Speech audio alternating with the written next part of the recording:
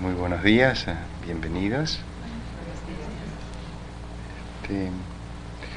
Vamos a comenzar por un periodo de meditación sentada y primero voy a dar las instrucciones sobre de qué se trata. Ya hablé eso un poquito anoche, pero voy a reiterarlo, repetirlo con un poco más de precisión. Como había dicho anoche, en la meditación se trata de buscar una manera distinta de estar en el mundo. Evidentemente la manera común, ordinaria de estar en el mundo no nos ha satisfecho totalmente, si no, no estaríamos acá. Es que es una manera en que nos ausentamos constantemente, en que buscamos excusas para evitar las cosas.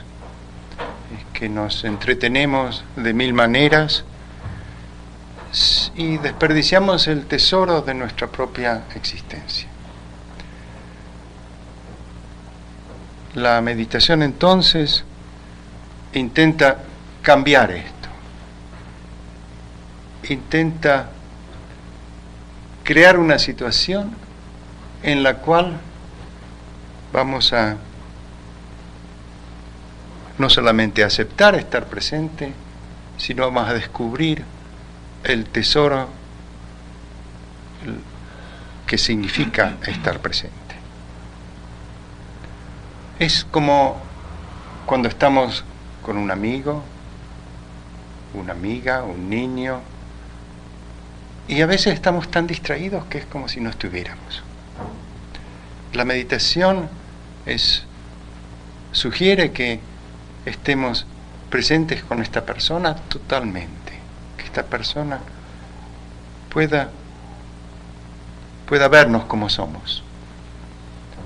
Pero en el caso de la meditación, esta persona somos nosotros mismos.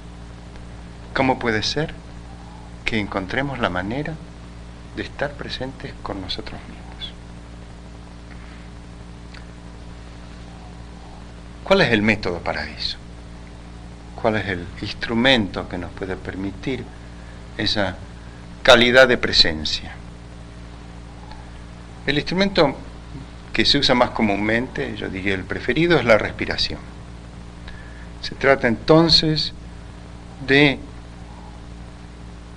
seguir con atención el ritmo de la respiración. Simplemente algo que ocurre, algo que está ocurriendo, que es parte de nosotros y parte del mundo. La meditación tiene ese gran valor, primero, de que está siempre ahí, es el momento en que nacemos, es que nos dan un trastazo ahí para hacernos comenzar a respirar, hasta que respiramos nuestro último aliento. La respiración nos conecta muy profundamente con la parte física de nuestro cuerpo. Es una observación inicialmente y primariamente física, que podemos hacer a varios niveles del cuerpo, como voy a detallar en un momento. Pero a su vez, la meditación nos conecta con nuestro estado de ánimo. Como cuando suspiramos, es una manera no es un procedimiento físico, sino mental, espiritual, anímico. La respiración también nos conecta con el entorno, porque si bien nos podemos olvidar que la respiración es el aire que nos rodea, a veces, como estos días en Guadalajara, es muy difícil ignorarlo, cuando la polución llega a ciertos niveles. Y ojalá lo supiéramos también cuando no hay ninguna polución y sentimos la conexión con el aire puro que nos rodea.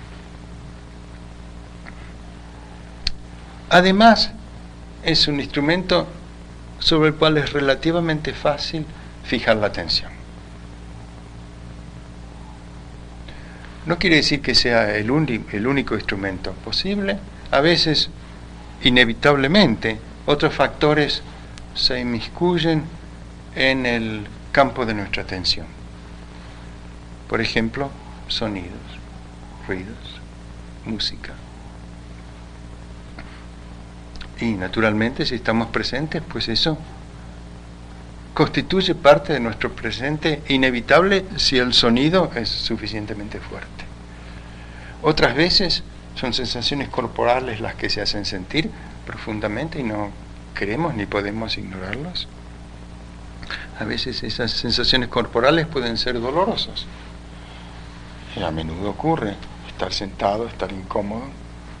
Nos duele la rodilla, la espalda, nos puede doler la cabeza. Cuando el dolor es claro, es suficientemente intenso, estar presente significa también estar presente con ese dolor físico.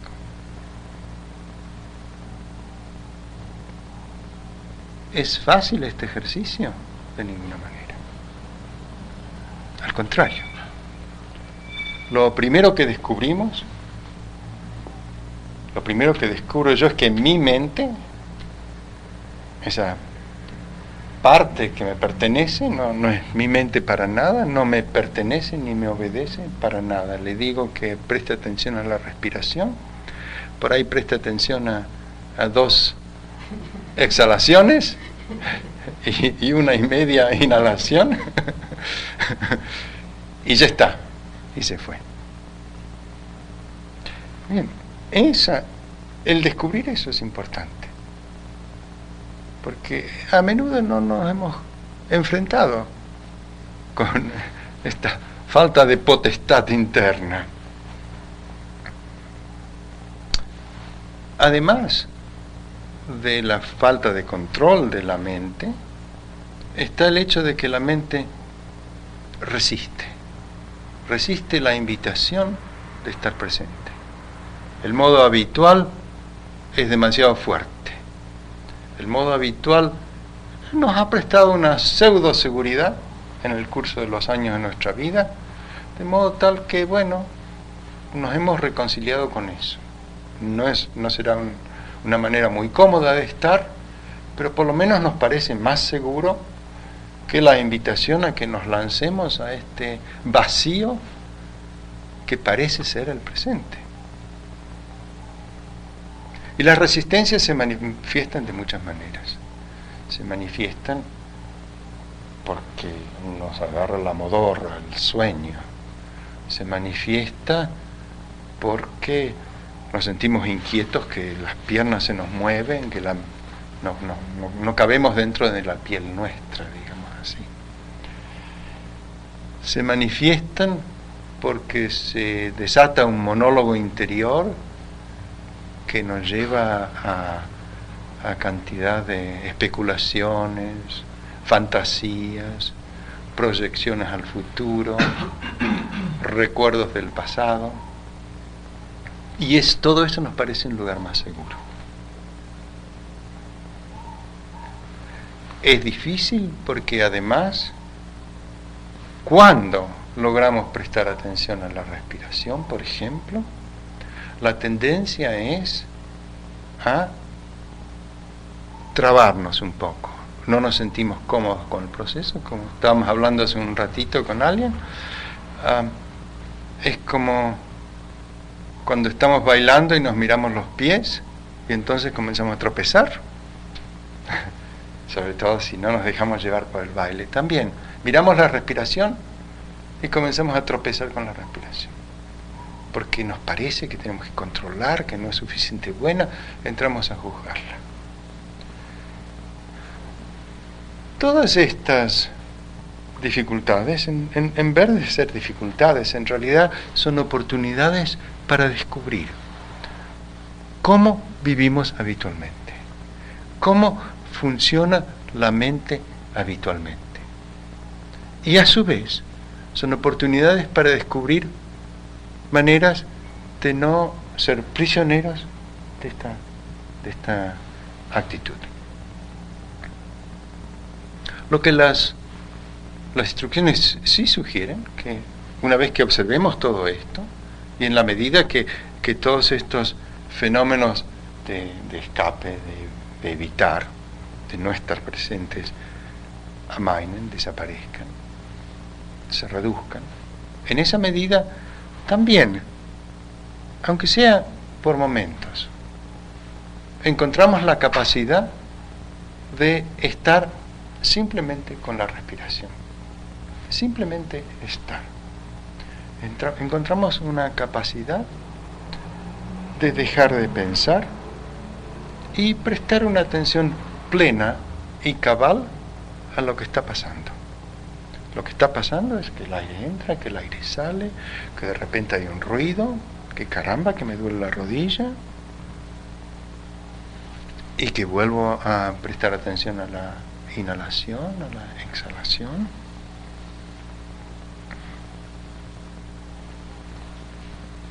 Y es la invitación a hacer eso sin juicios, sin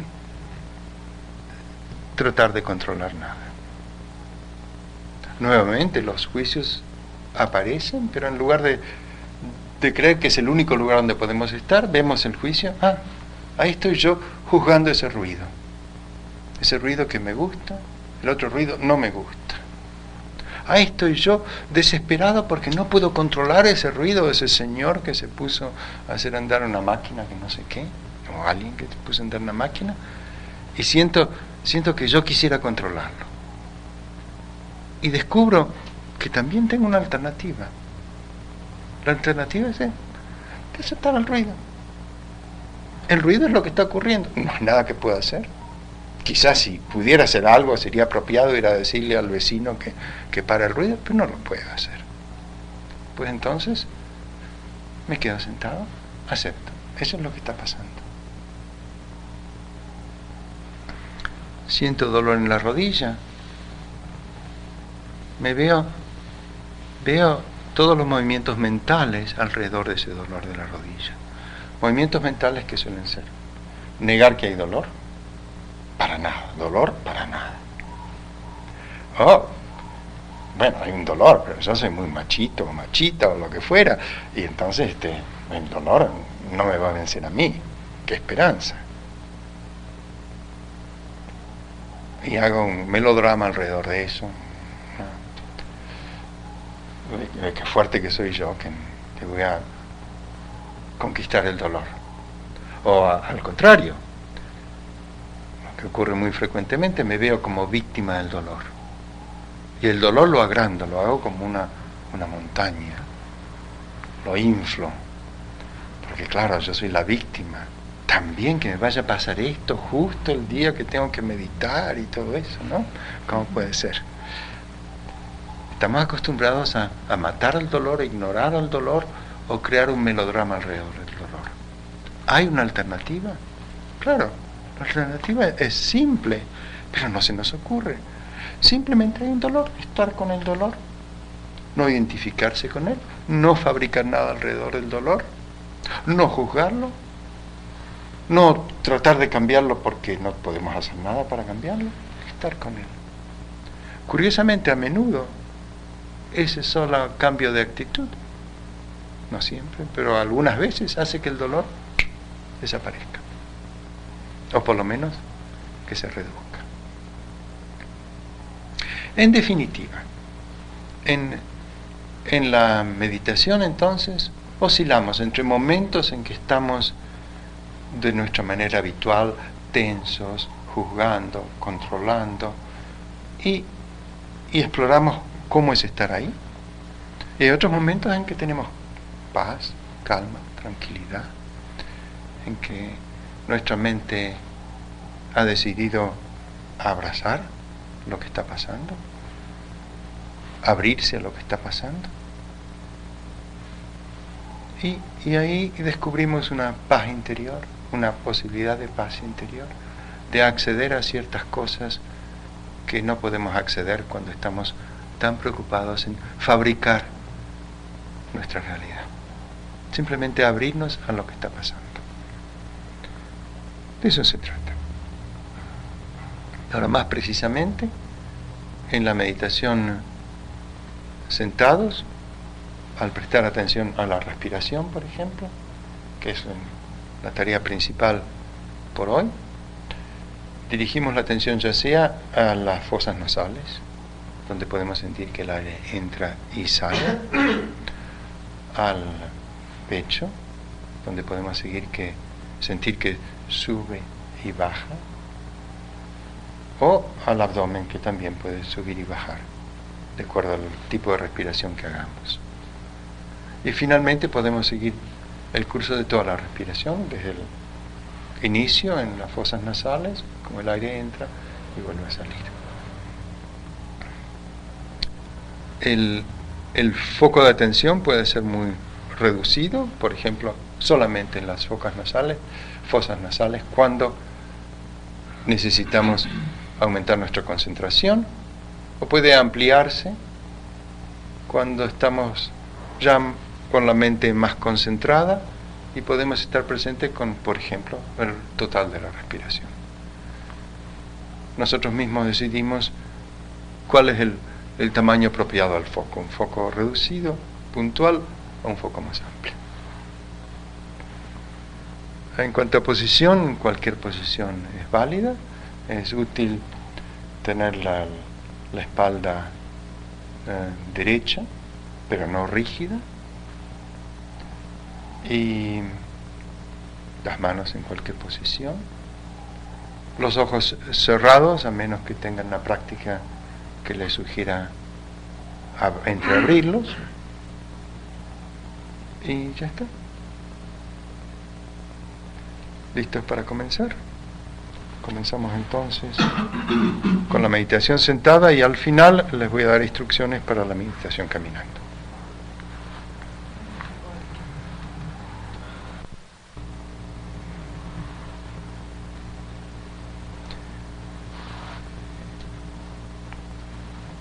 En las instrucciones para la meditación caminando es importante destacar que el propósito es el mismo de la meditación sentada. En ambos casos se trata de estar presente. En la meditación sentada, por ejemplo, hemos usado la respiración como instrumento para estar presente, como ancla en el presente. En la meditación caminando, en lugar de la respiración, se usa los contactos de los pies con el piso específicamente, o más generalmente los movimientos de las piernas al caminar. Depende un poco también de la concentración que tengamos. Si tenemos que obtener mayor concentración, entonces es mejor usar un foco puntual en, digamos, la planta de los pies, cuando los pies hacen contacto con el piso, y si nos sentimos más cómodos ya, que podemos ampliar la atención, entonces lo hacemos, dirigimos la atención a todo el movimiento del cuerpo al caminar, a estar caminando sobre la faz de la tierra. Los ojos abiertos naturalmente, dirigidos unos pocos pasos adelante nuestro, no escudriñando todo, que puede ser la tendencia, que es lo que hacemos habitualmente, sino más bien tranquilos, mirando al piso quizá.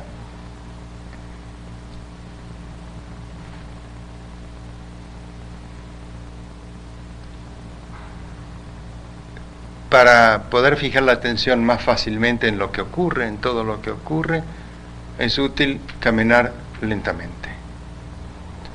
Entonces hacemos pasos lentos, y además es útil hacer pasos cortos, como para recordarnos que no estamos yendo a ningún lado.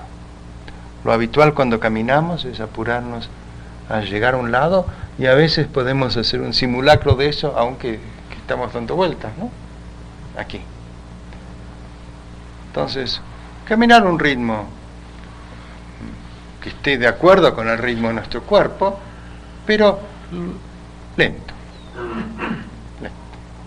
Pasos cortos, pasos lentos, atención fija, y nuevamente, si la mente se va, porque se va a ir y se va a distraer, notar que la mente se distrae y traerla de vuelta firmemente, pero con gentileza a su vez, a la ocupación del momento, que es estar presentes por medio de todo lo que ocurre alrededor del caminar. Muy bien, muchas gracias.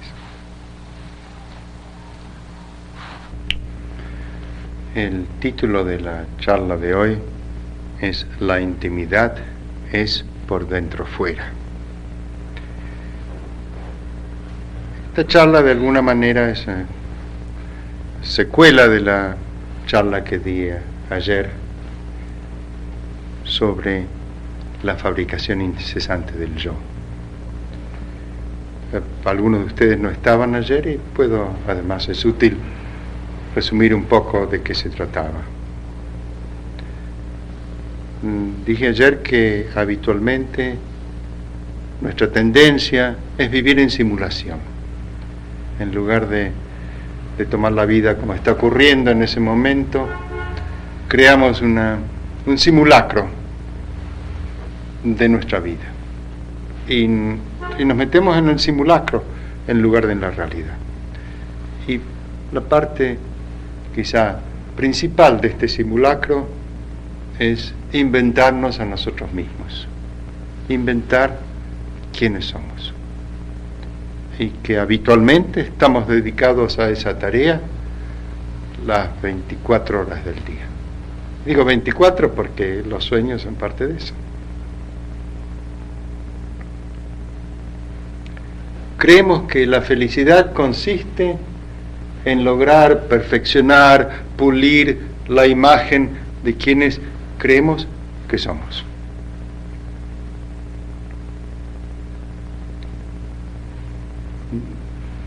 Desde luego que es totalmente normal y necesario que nos dediquemos a una variedad de tareas, que desempeñemos una serie de papeles de padres, papeles de maestros, papeles de terapeuta, lo que fuera. El error es creer que esos papeles somos nosotros. El error es no animarnos a alargarnos a la vida, en lugar de... Y el error está en querernos aferrar a esos papeles como si nuestra existencia y nuestra felicidad dependiera de la definición personal a través de esos papeles. Esto que creemos que es la felicidad, en realidad, para ponerlo quizá en términos un poco extremos, es como la muerte en vida. Matamos partes de nosotros ahí. Y como decía ayer, la alternativa, que usando las palabras de don Pablo Neruda, llamé el vivirnos. El vivirnos es abandonar ese proyecto del yo, esa constante fabricación del yo. Y en cambio, abrazar la intimidad con nosotros, con otros, con el mundo. De esto es lo que quiero hablar hoy. Hoy quiero sondear las profundidades de esa intimidad que se revela cuando abandonamos el proyecto del yo.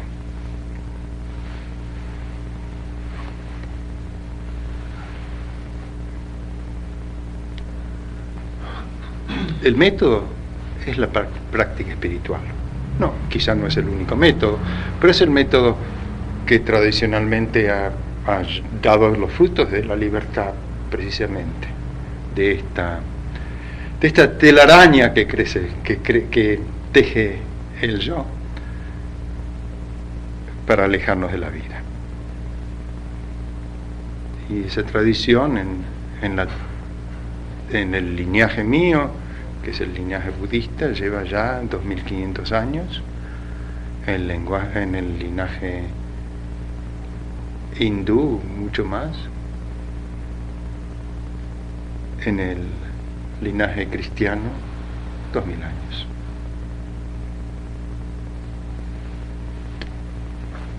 Eso es algo que está al alcance de todos nosotros. No se trata de algo esotérico, distante, imposible. Está al alcance de todos nosotros.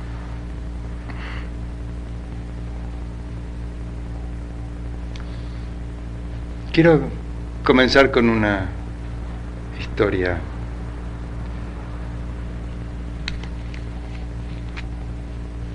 Hace unos años estaba yo dando un retiro de meditación que combinaba con otras cosas en un lugar en Estados Unidos llamado Pathwork, y entre las otras actividades que había, a otras horas del día, había una mujer, Regina Reissig, que contaba cuentos, una contadora de cuentos. Y Regina contó un cuento que me tocó profundamente, y me di cuenta que lo que ella contaba era lo mismo que nosotros hacíamos en la meditación. Entonces quiero compartir el cuento con ustedes. Es un cuento de un autor judío, Isaac Bashevis Singer, que hace pocos años sacó el premio Nobel de literatura y que escribe en inglés. Y el cuento se llama Slate la cabra.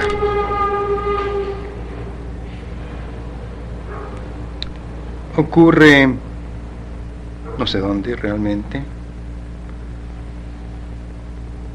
en el invierno, al comienzo del invierno, en una época en que el invierno se estaba demorando, y entonces el peletero le estaba yendo mal, porque no había nadie interesado en comprar pieles. Para poder festejar Hanukkah, deciden vender a Slate la cabra. Tenían una cabra que vivía con ellos y la deciden vender al carnicero. ¿Para qué? Para sacar un poco de dinero. Y envían al joven Aaron a la ciudad a venderla. Perdón, Aarón en español.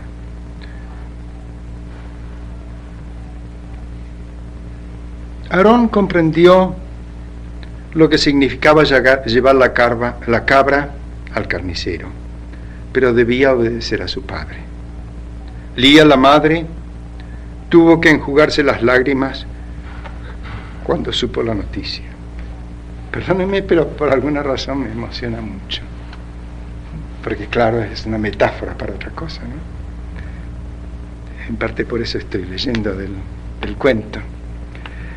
Las hermanas menores de Aarón, Ana y Miriam, lloraron abiertamente. Aarón se puso su chaqueta colchada y un gorro con orejeras, ató la soga al cuello de Slate, guardó las tajadas de pan con queso para comer en el camino y se puso en camino.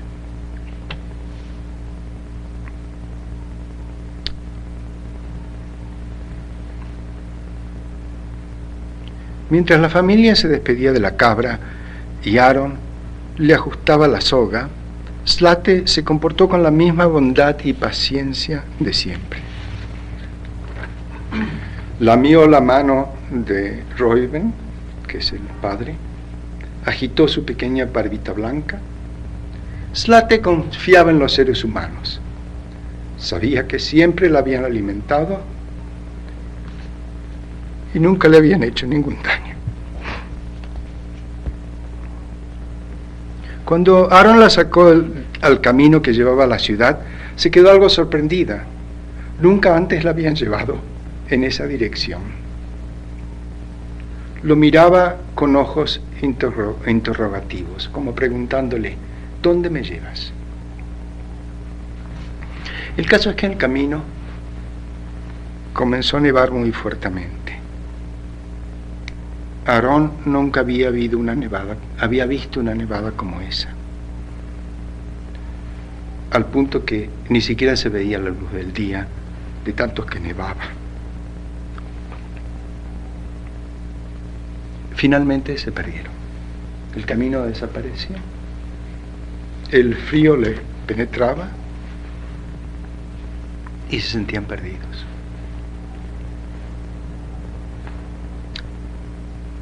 Apenas podían moverse cuando finalmente vieron un montículo en la distancia y se dirigieron a él. ¿Qué iban a hacer? La única esperanza que tenían. Y fue realmente como un regalo, porque resultó ser una gran parva le dicen aquí en México, parva, montaña de heno, almiar le dice el texto aquí en español, una gran parva o almiar de paja, cubierto por la nieve.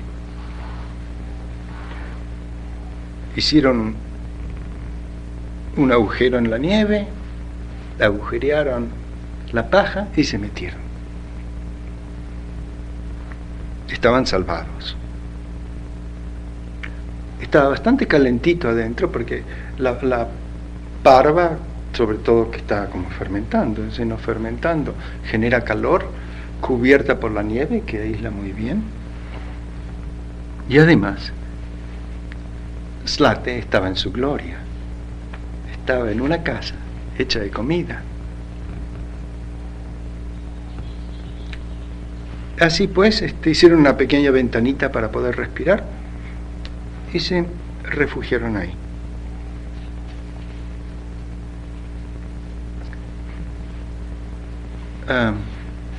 Aaron comió su sándwich que había llevado, pero al poco tiempo ya comenzó a tener hambre. Se dio cuenta que ahí estaban las urbes de Slate y se acomodó para mamar directamente, arrojar el chorro de leche directamente a su boca. Slate, encantada de ayudarlo, también en reconocimiento de que él la había llevado a un lugar lleno de comida, y le decía me de vez en cuando, me.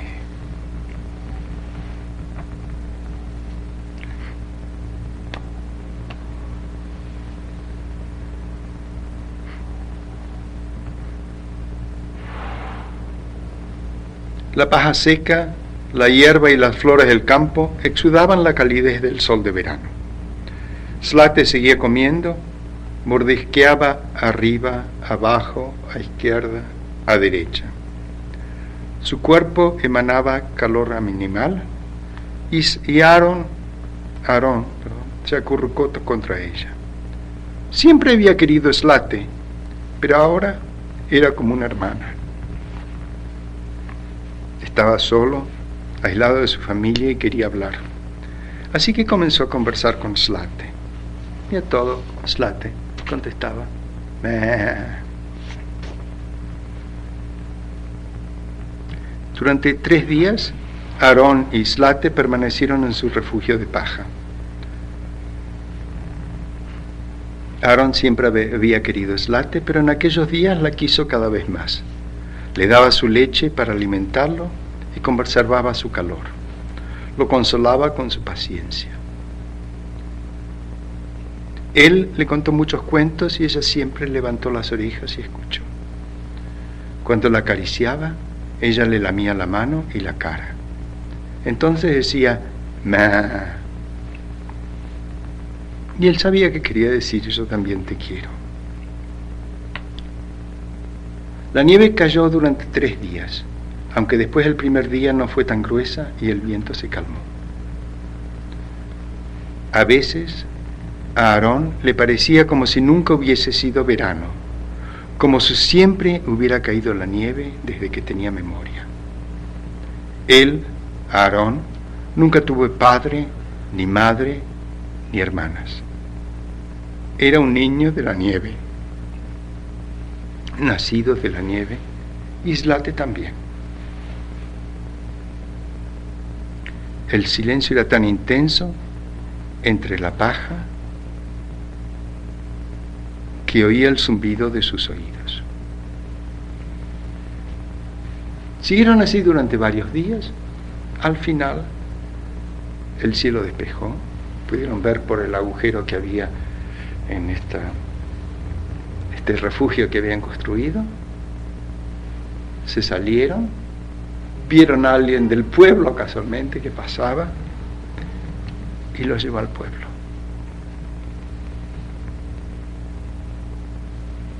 La recepción de la familia fue, claro, llena de amor. Les dieron un gran banquete y encantadas de tener a Slate de vuelta. Nadie volvió nunca a hablar de vender Slate, y, puesto que el frío había llegado finalmente, los vecinos volvieron a necesitar los servicios de Reuben, el peletero, etc. La vida volvió a su normalidad, salvo que había una relación completamente distinta entre ellos. De vez en cuando, Aaron le preguntaba: Slate, ¿te acuerdas de los días que pasamos juntos? Entonces Slate se rascaba el cuello con un cuerno, movía su cabeza de barba blanca y emitía el único sonido que expresaba todos sus pensamientos y todo su amor.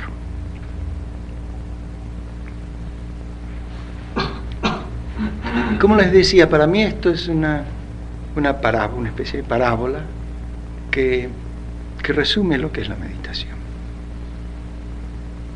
En esta parábola, claro, Slate y Aarón son partes de nosotros mismos.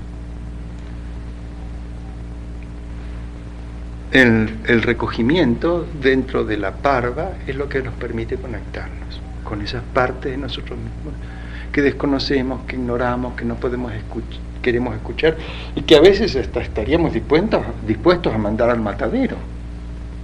Realmente, si examinamos nuestra vida, muchas veces hemos hecho cosas así con parte de nuestro alma, de nuestro cuerpo,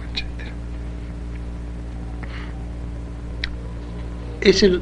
Entonces la oportunidad nos brinda la oportunidad de conectarnos. Como Aarón y Slate se conectaron en la parva, nosotros nos conectamos con nosotros mismos y con las partes profundas en nosotros, quizá más representadas por Slate en este caso, que desvalorizamos.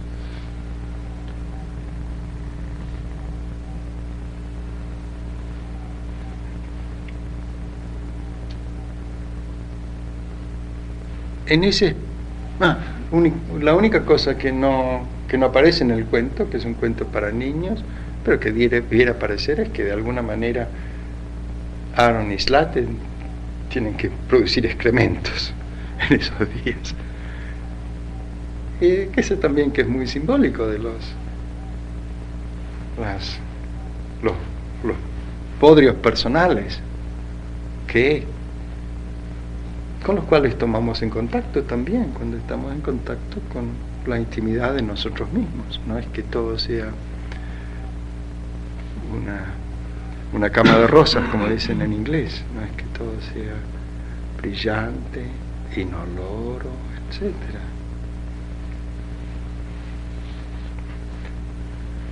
Pero en definitiva esta cámara, ya sea la parva cubierta de nieve, ya sea el recinto interno que visitamos en la meditación, es como un capullo que permite las transformaciones internas.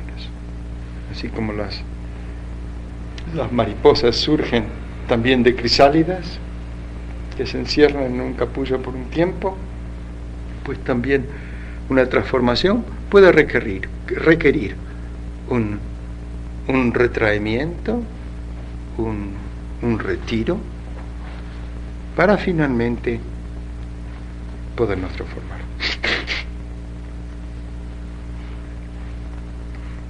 Y desde luego, el flujo del amor para mí lo he sentido muy directamente en la lectura de este cuento, y también es una experiencia muy directa en la meditación.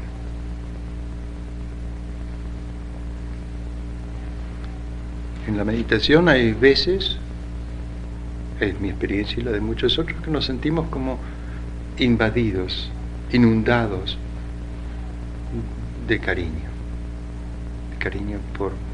por la vida.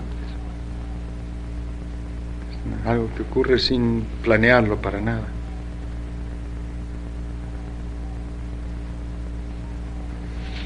en la historia de Singer también destaca el presente.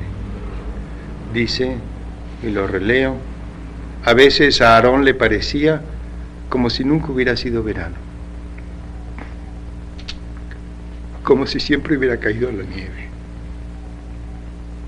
El Aarón nunca tuvo padre, ni madre, ni hermanas. Era un niño de la nieve, nacido de la nieve, y Islate también.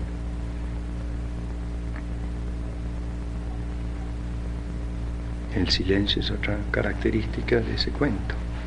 El sustento material espiritual que se da Aarón a Islate y viceversa, que es el sustento que nos podemos dar si descubrimos cómo hacerlo, a las partes internas de nosotros mismos. Y lo más, quizá lo más importante, o seguramente algo muy importante, es que lo que ocurre en ese recinto trasciende a la vida, se desborda a la vida, no es algo reducido. La meditación trata de hacer eso precisamente. Es decir, implica una transformación interior que se manifiesta por sus frutos y los frutos se dan exteriormente. En definitiva, no hay diferencia entre lo que ocurre dentro y lo que ocurre afuera. De ahí mi título de la intimidad por Dentrofuera. Lógicamente, en la vida usamos puntos de referencia como yo y tú, o yo y nosotros, o como mi pareja y el resto del mundo, o mi familia y el resto del mundo, los amigos y los que no son amigos, los desconocidos, México, el resto del mundo, aún el retiro, nosotros que estamos acá y los que no están acá.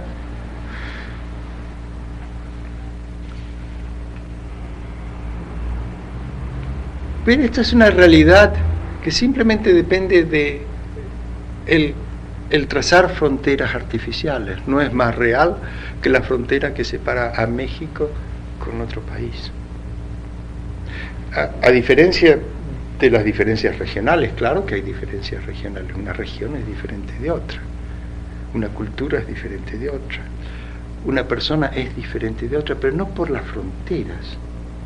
No por las fronteras, sino porque somos centros vitales de otros procesos, con otra historia, tenemos otra historia. Pero son las fronteras las que nos crean barreras artificiales. Por ejemplo, yo considero que este soy yo. Habitualmente uso el cuerpo como recipiente del yo. Como si yo fuera una bolsa de piel, digamos así, ¿no? Lo que está dentro de la piel soy yo, lo que está afuera no soy yo. Claro, el aire que entra y sale, ¿es mío o no es mío? Muchos años atrás, cuando yo era científico todavía, aprendí, cifra curiosa, que dentro de nosotros tenemos algo así como 1.000 millones de células que podemos llamar propias, pero hay 10 veces más bacterias y otros organismos que viven dentro nuestro. 10 veces más. Somos apenas una minoría celular, contando las células en este cuerpo.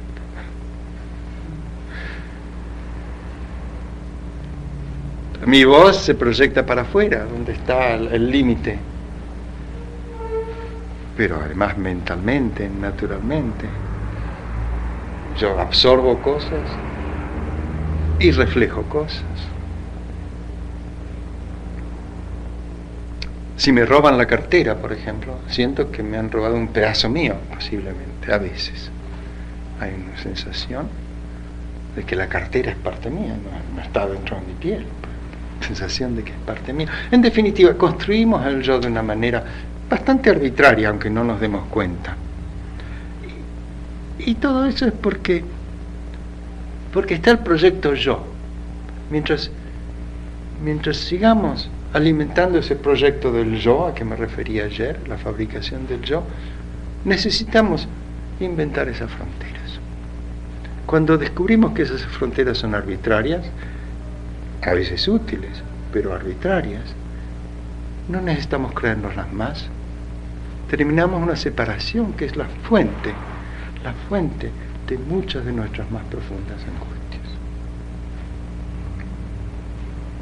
Lo cual, quiero recalcar, no quiero implicar que las fronteras no son útiles, lo dije y lo quiero repetir.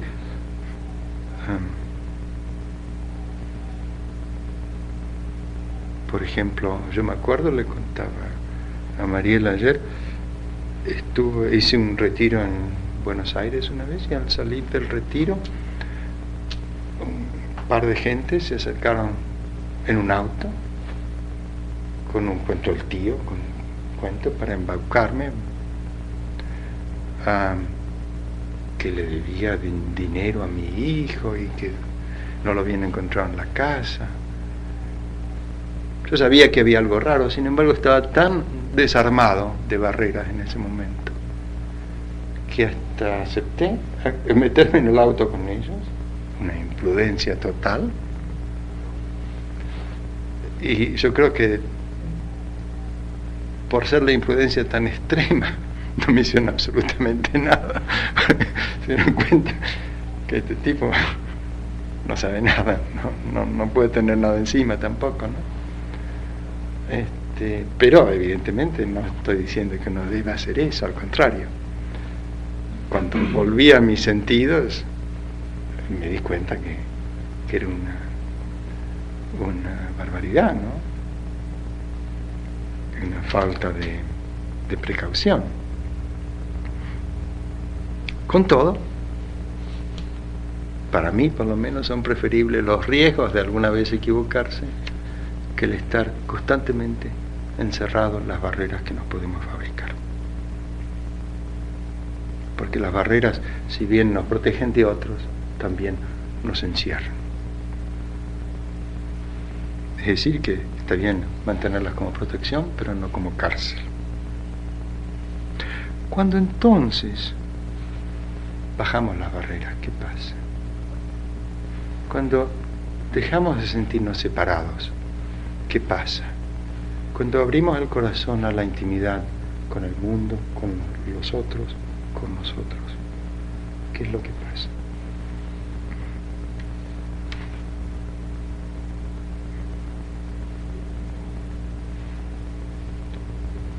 Lo que se desarrolla es un sentido de conexión profunda con todo lo que nos rodea. Se abre una oportunidad para ver las cosas tal cual son, no proyecciones de quién nosotros hemos fabricado dentro de nosotros mismos. Hay lo que me gusta llamar, con un término que no sé si alguien lo usa, un descubrimiento de la tal cualidad de las cosas. No son ya objetos, sino son parte de nuestro mundo.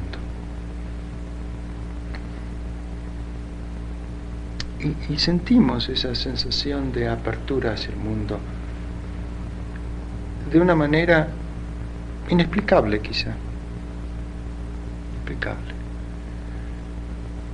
A principios de este año fui a hacer un retiro de 6 semanas, un retiro solitario en Inglaterra, un lugar llamado Gaia House. Y claro, en las 6 semanas pasaron muchas cosas, hubo momentos difíciles. Tuve un par de días de llorar constantemente, recordando la muerte de mi madre. Murió a los 96 años, murió naturalmente, pero había algo inconcluso ahí que no había hecho. Salió eso, profunda tristeza también. Pero abierto a la tristeza, no, la tristeza vino, me inundó y se fue. Y hubo días enteros de euforia. También, sin ninguna explicación, sin ninguna razón, simplemente por sentirme totalmente abierto, por el lujo de estar totalmente abierto, en intimidad con el mundo. Y después eso era casi como si las cosas tuvieran un aspecto un poco distinto, como que se las veía más vibrantes, como que los ojos del alma estaban abiertos a ver algo más.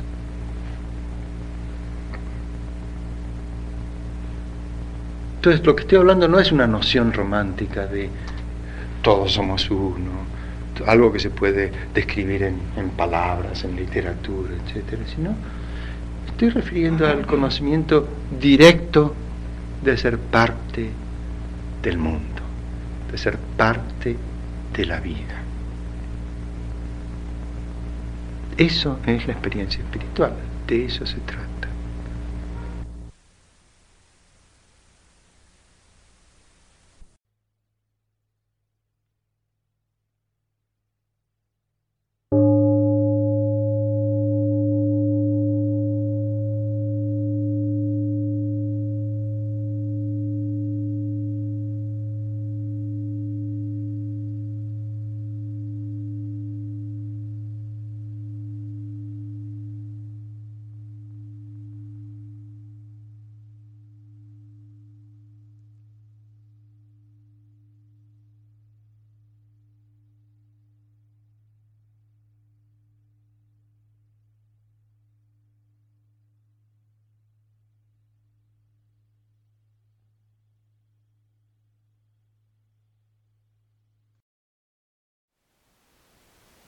Thank you for listening. To learn how you can support the teachers and Dharma Seed, please visit dharmaseed.org/donate.